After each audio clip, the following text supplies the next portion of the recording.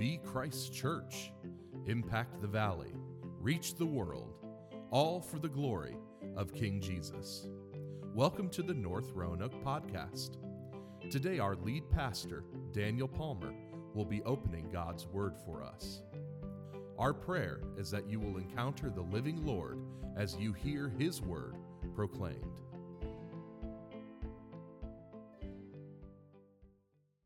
So this morning, I want to share with you from Acts chapter 20. So if you have your copy of God's Word, go ahead and make your way to Acts chapter 20, and we'll consider verses 1 through 12 in a sermon I'm calling 4 Fundamentals of Christian Encouragement, but we're only going to get to the first 2 because next Sunday we're going to have the opportunity to baptize, I believe, 8 people.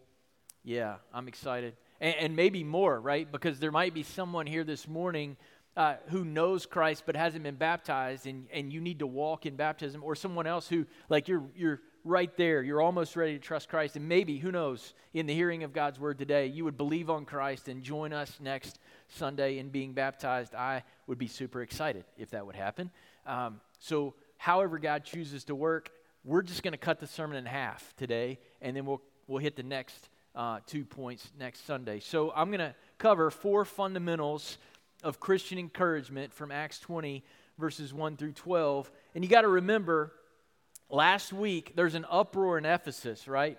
Paul is preaching the gospel, and not everybody's happy about the impact of the gospel in Ephesus, and there's been an uproar. But Paul has been resolved in his spirit that he's going to get to Rome after returning on sort of an encouragement tour through the churches in Macedonia and Achaia. And when you see Achaia, just think Greece. All right? So Paul's mission after he leaves Ephesus is not evangelism. We often think about Paul as the evangelist, right? Man, Paul was just great at sharing the gospel. But Paul was also an encourager. And so he's going back to churches he's already planted to encourage them. And what the disciples need is encouragement.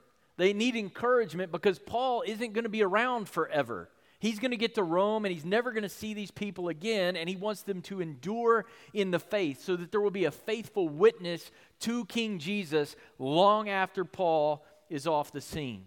This is not new for Paul, right? We've seen him encouraging churches in chapter 14, 21 through 25, chapter 15, 36 through 16, 41, chapter 18, 32, and now this morning in chapter 20, verses 1 through 12, we will see Paul, after his 3 years in Ephesus, encouraging the churches that he started back on his second missionary journey. Would you hear with me Acts 20, verses 1 through 12?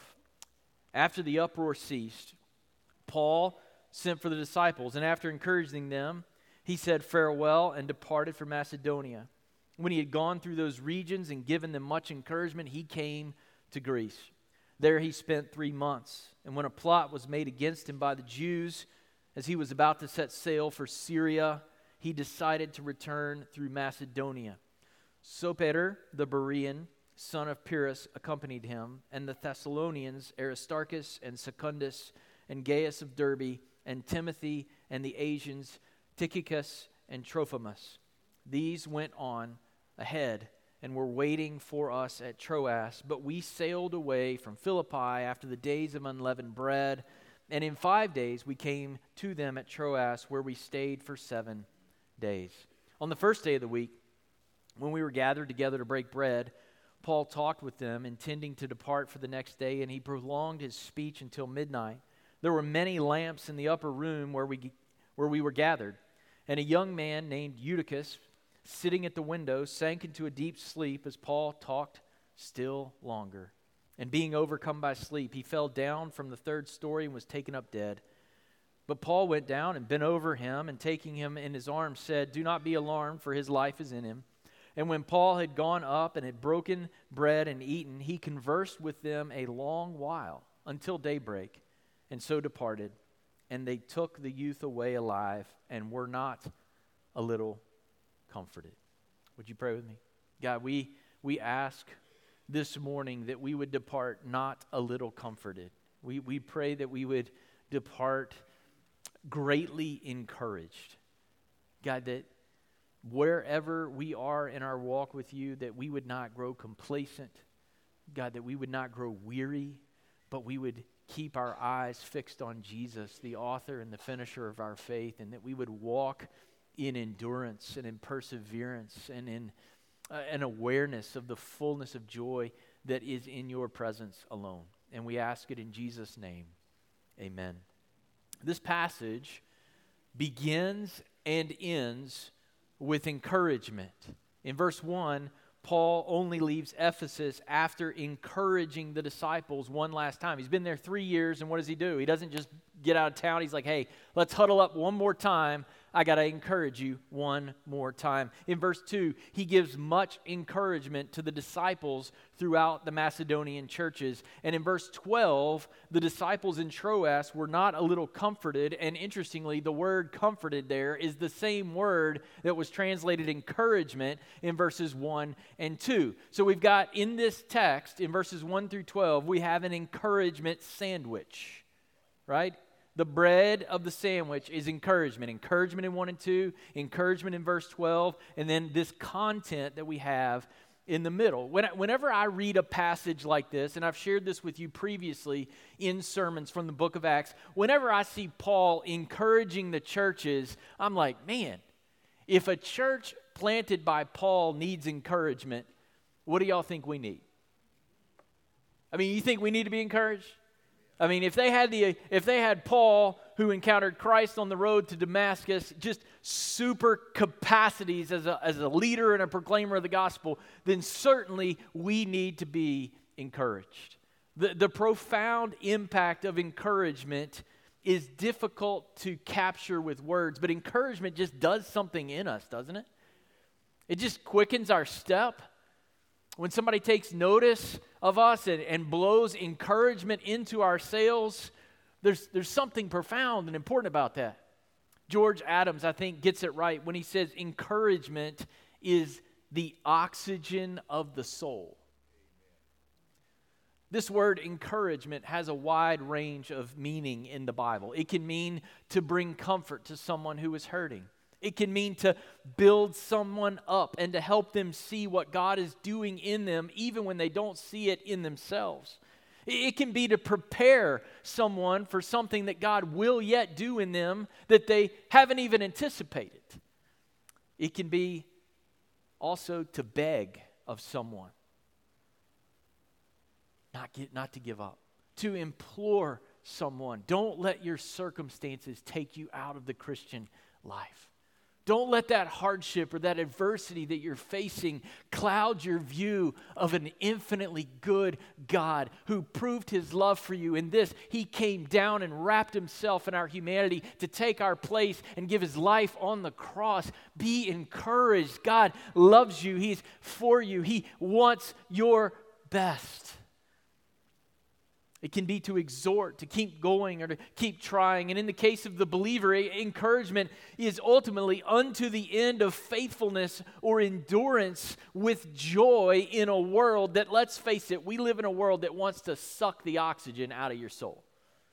And the way we put oxygen back into the soul of the believer is through encouragement. So encouragement can include sort of positive things, right? Noticing something that someone is doing well and might even do better, but it can also include warning or admonishment when it is delivered with the right motive and in the right spirit. So how do we capture encouragement sort of as an image? What I get the picture of is like a coach of a team, right? Who wants the overall climate of the team to be that of encouragement, trying to put the entire team and every player in the best position for success so that the team will be as successful as possible and every individual player will play to the maximum of their capacity and their abilities. The goal of encouragement is to build us up in the faith, to help us keep our eyes on Jesus, to feed the Holy Spirit and to crucify the desires of our flesh and to lead us to endure with joy in a world that wants us to quit. The world wants you to quit. The world did not want you to be here this morning. The world wanted you to say, it's 34 degrees, they said it might sleet, therefore I'm not going to church. That's what the world wanted. but you're here. And I praise God that you are here because we need to be together to be encouraged in the gospel. And we need it constantly. Marita says this, we must encourage one another constantly. Our hearts are fickle. Sin never sleeps. Satan is at work, and the gospel is of first importance. Do you believe that? The word encouragement is a word also used of the Holy Spirit, is it not? It's the same word. It's just the verbal form of the word parakletos. The Holy Spirit is our paraclete. He is our comforter, our encourager, our helper. John 14, 15, and 16. He has come not only to unite us with Jesus and empower our witness, but also to encourage us to keep on pursuing Christ and living for His glory. How does the Spirit glorify Christ? One of the primary ways is by encouraging the church. And in this text, we find 4 fundamentals of Christian encouragement, 2 of which you'll get this morning. And I hope you'll come back and be encouraged next week for the next 2. The first way that I think we see in this text to be encouraged is that our lives must be saturated with the Scripture, grounded in the gospel. Our lives must be saturated with Scripture and grounded, therefore, in the gospel. As Paul makes this encouragement tour, we've got to remember this is the last time he's going to see these people. He's never going to see these Christians again. And in verse 1, he summons the Ephesian disciples one last time and he encourages them before departing to Macedonia. But what in the world does it mean that Paul encouraged them? How did he encourage them? Well, if we keep reading, we find in verse 2 and later in the text that encouragement for Paul almost always means preaching and teaching. You say, well, that's not my form of encouragement. If you're a Christian, it is. If you're a Christian, you can't step away from the need to hear the truth of the gospel regularly, such that you would be encouraged. What is the fuel for the Holy Spirit that unites you with Jesus? It's the Word of God that the Spirit authored. You want to feed the Holy Spirit? Then give the Holy Spirit the truth of the gospel that the Spirit authored. In verse 2, as Paul travels throughout Macedonia, he gives the disciples, do you see it? Much encouragement. Literally, the Greek says this, he exhorted them with a word, a large one or a long one. Uh-oh. What did Paul do? He preached and preached and preached to the people that he's only going to see this one last time. What did he do? He didn't just hang out and have high fives and have a nice sandwich. He preached and preached and preached. So guess how I'm going to illustrate today's sermon? Just kidding. I am not going to argue this morning that sermons always have to be long, but sometimes they should be. Sometimes the thought that is continued through the text is such that it demands a 45-minute sermon to give fair treatment to the text. And if we want to be encouraged, we need to come ready to hear long sermons sometimes. My goal, I don't say a successful sermon is a long sermon. In fact, I prefer to preach shorter, and I'm trying to do better at that. All right, so my argument is not, hey, we always need to preach long, but we know instinctively, do we not, that last actions are lasting actions, and last words are lasting words. And what does Paul do as his last action? He goes long in encouraging them from the gospel of Jesus Christ. He's got one last shot. I'm telling you, last actions and last words matter. Not long after Stacy and I moved from Raleigh back to Roanoke and God allowed us to serve Christ here, my mentor, one of my mentors in the faith, my pastor from Raleigh, gave me a phone call and he said, Daniel, I need to let you know something. I've got a very aggressive form of cancer and I've got months, maybe weeks.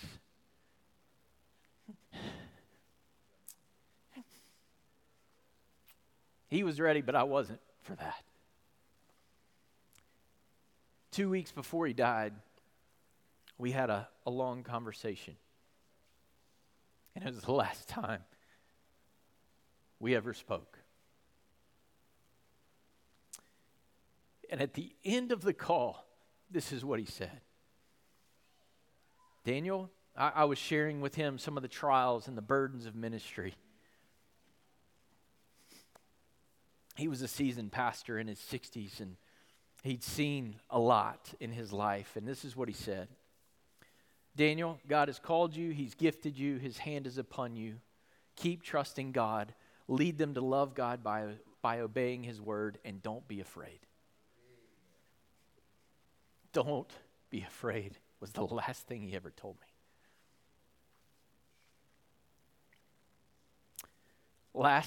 Last words are lasting words. There is not a week of my life that has gone by since that phone call that I haven't thought about his encouragement.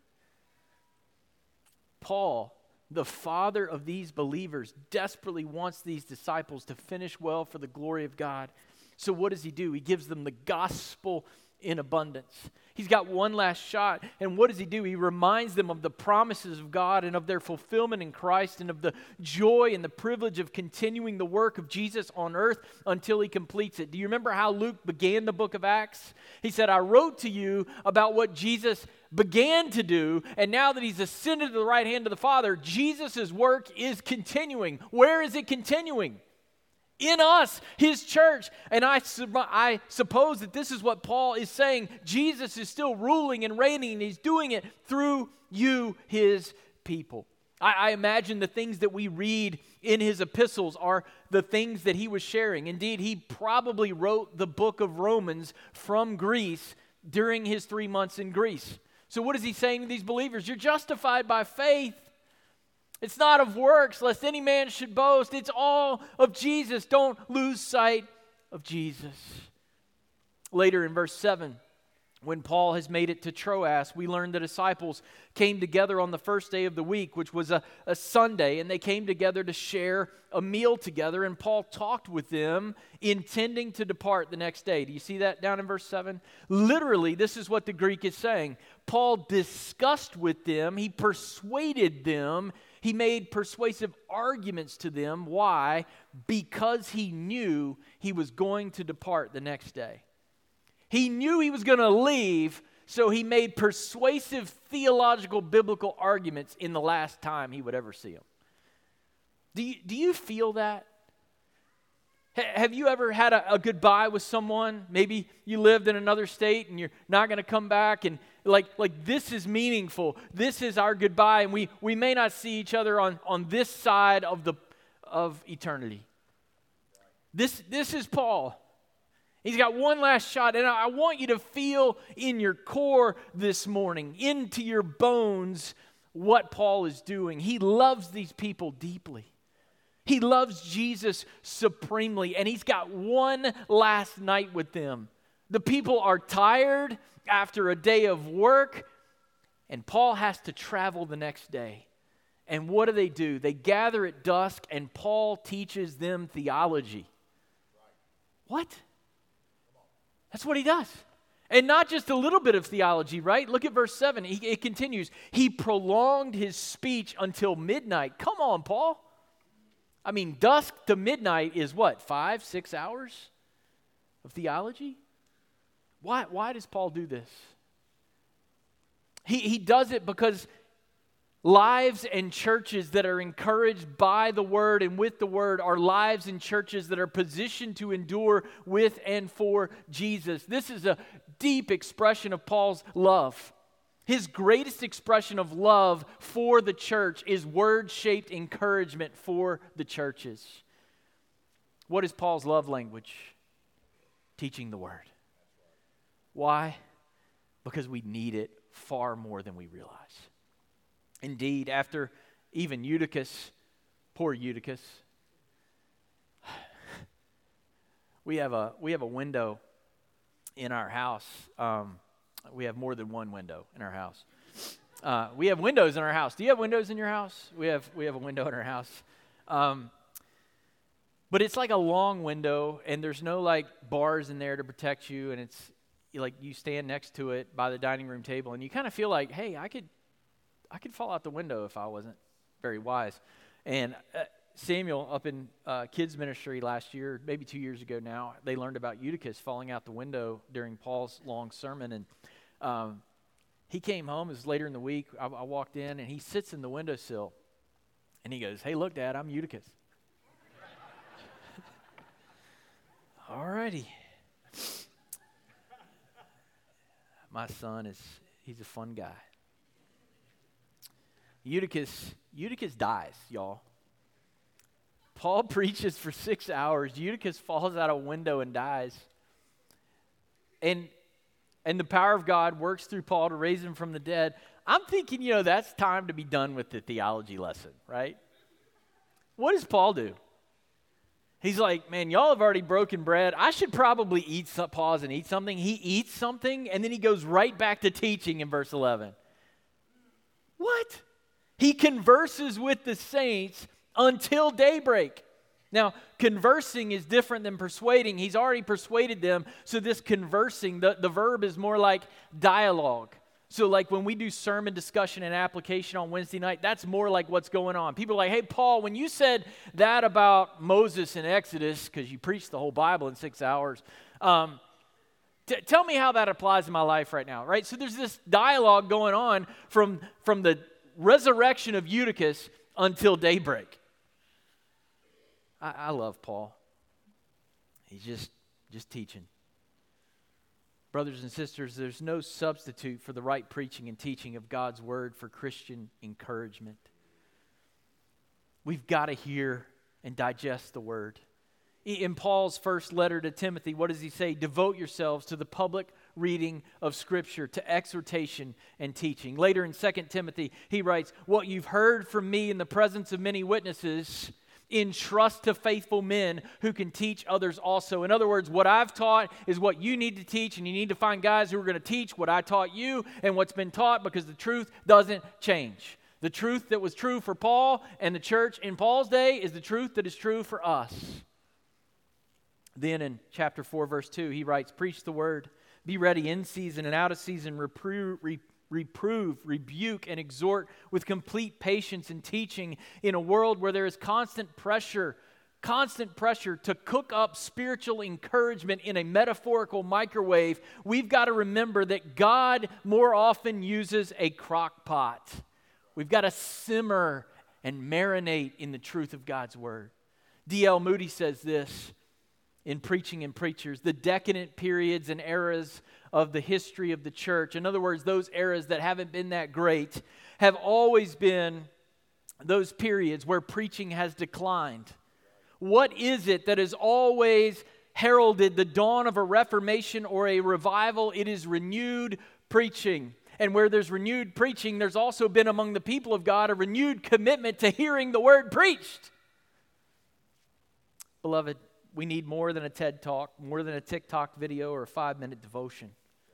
We have got to marinate in the Word of God, consider the Word of God, behold God the Word in His Word. And tragically, probably not you because you're sitting here this morning, but tragically many Christians are missing out on this fundamental life source of encouragement because either they don't regularly come for the sermon, or even when they do come for the sermon, they're not actually ready to hear it.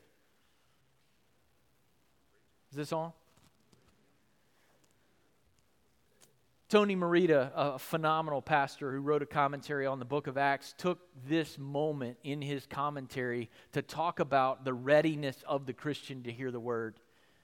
And here's what he said. I just want to summarize real quickly. He said, look, if we're going to lean into the word together, we've got to listen humbly. We got to realize that we need God's word. I'm not standing up here because I like to hear myself talk. I'm standing up here because God knows what we need, and we need to hear the word of God. We've got to listen humbly. Don't listen with a grudge or a spirit of arrogance. Don't allow familiarity with the text to block your desire to meet Christ in the hearing of His word proclaimed. Secondly, listen intently. Do whatever you have to do to stay engaged with the message. Chew bubblegum. Say amen. Sit in the front or take notes. Fight the urge to fall asleep and mentally check out.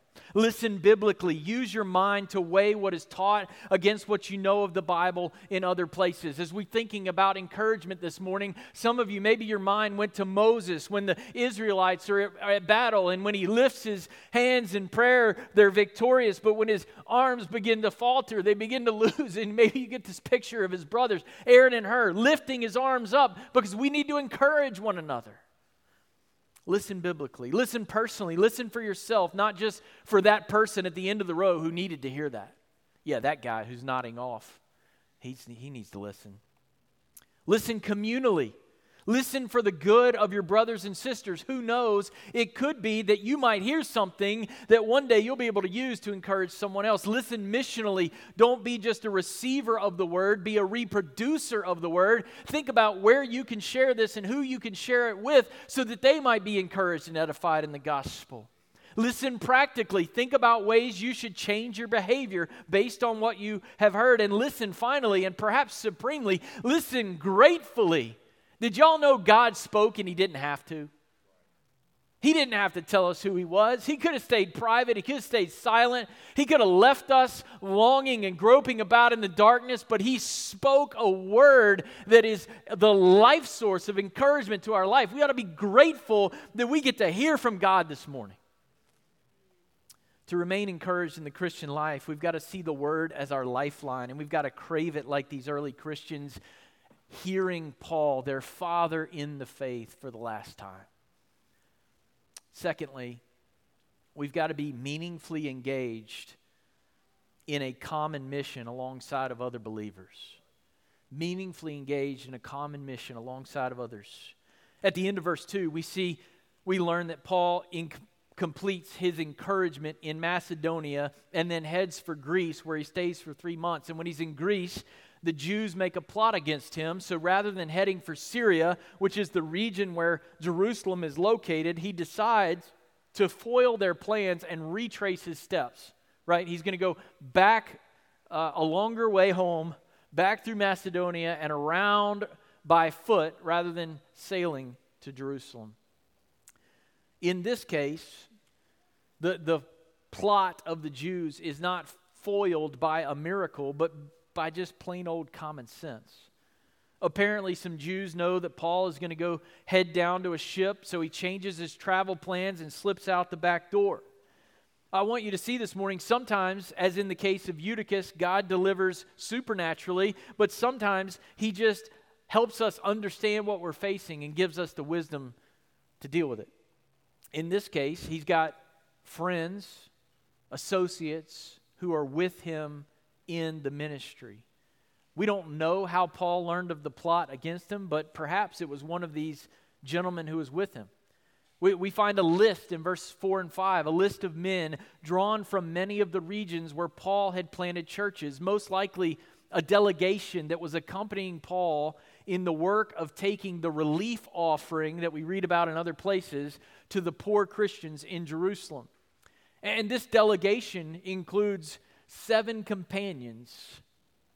Peterson summarizes them for us.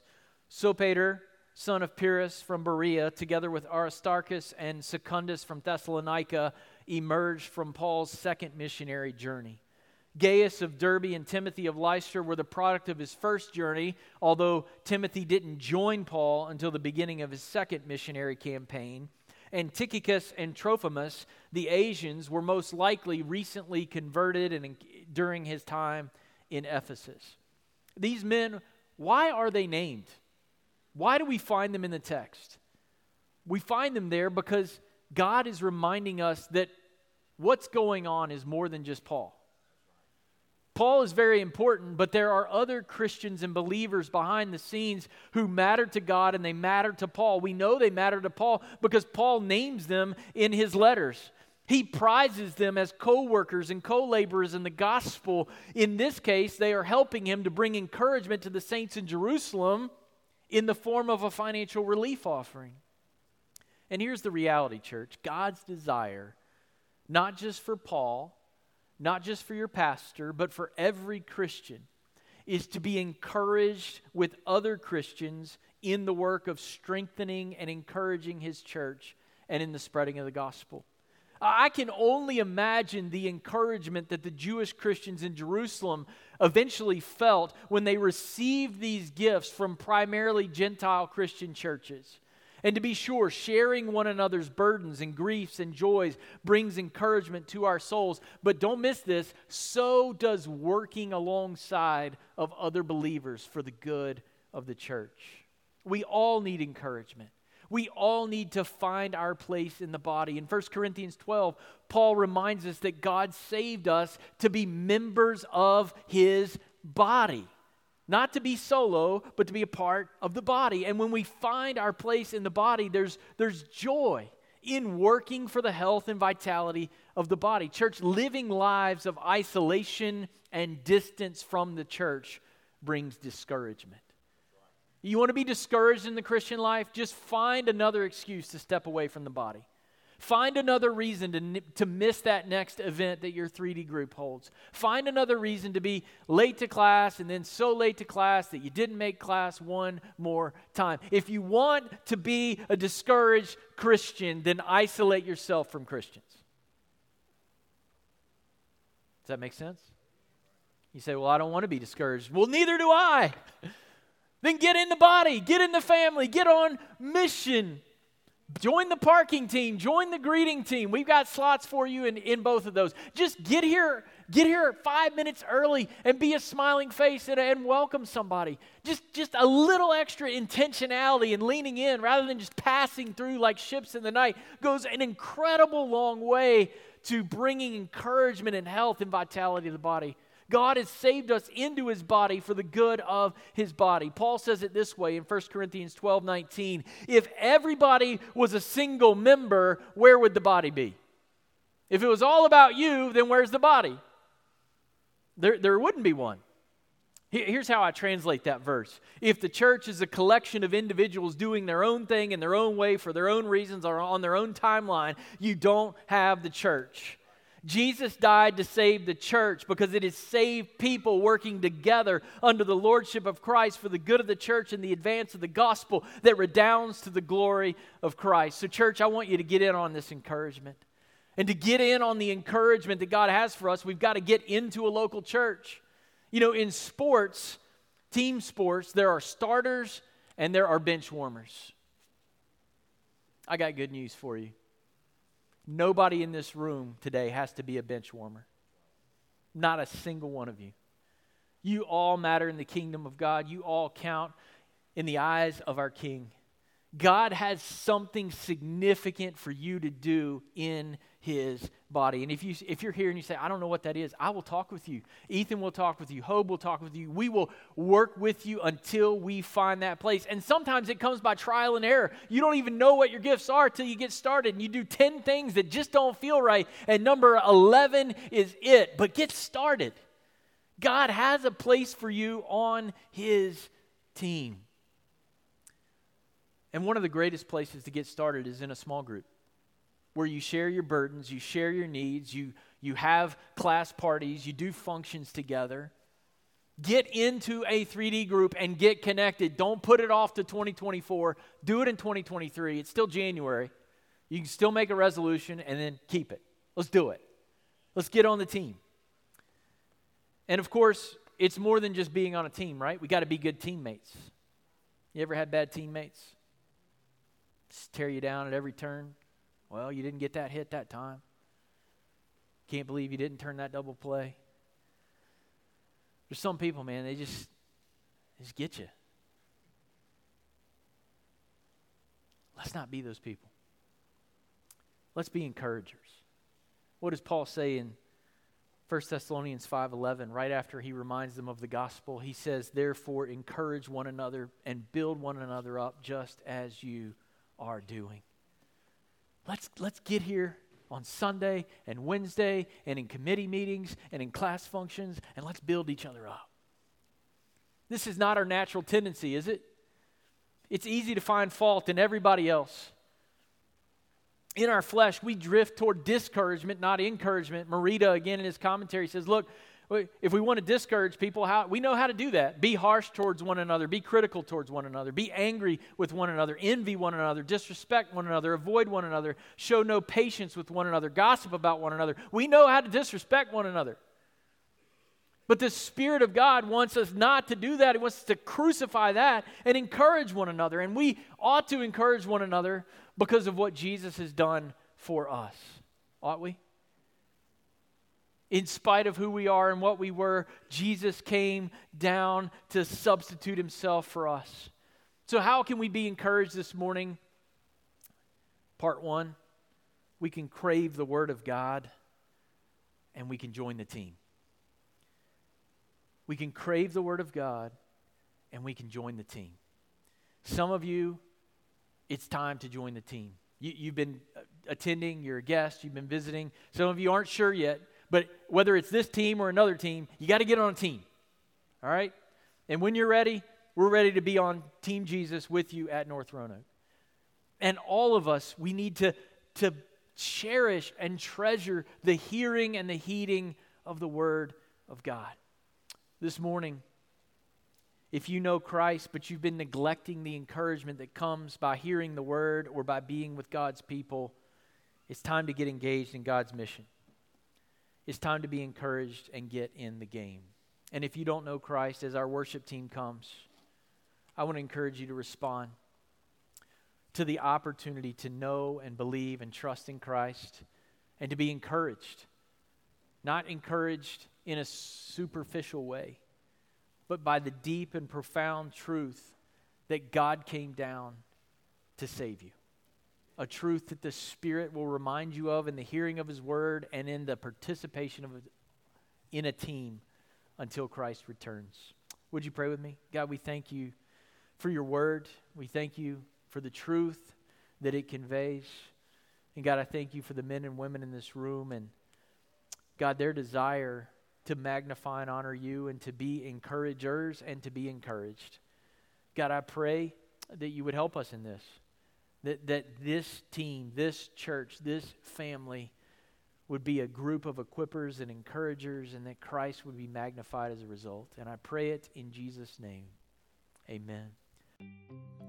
Thank you for listening to the North Roanoke Podcast. You can connect with us at northroanoke.org or download our app in your device's app store. Just search for North Roanoke. We hope to meet you soon.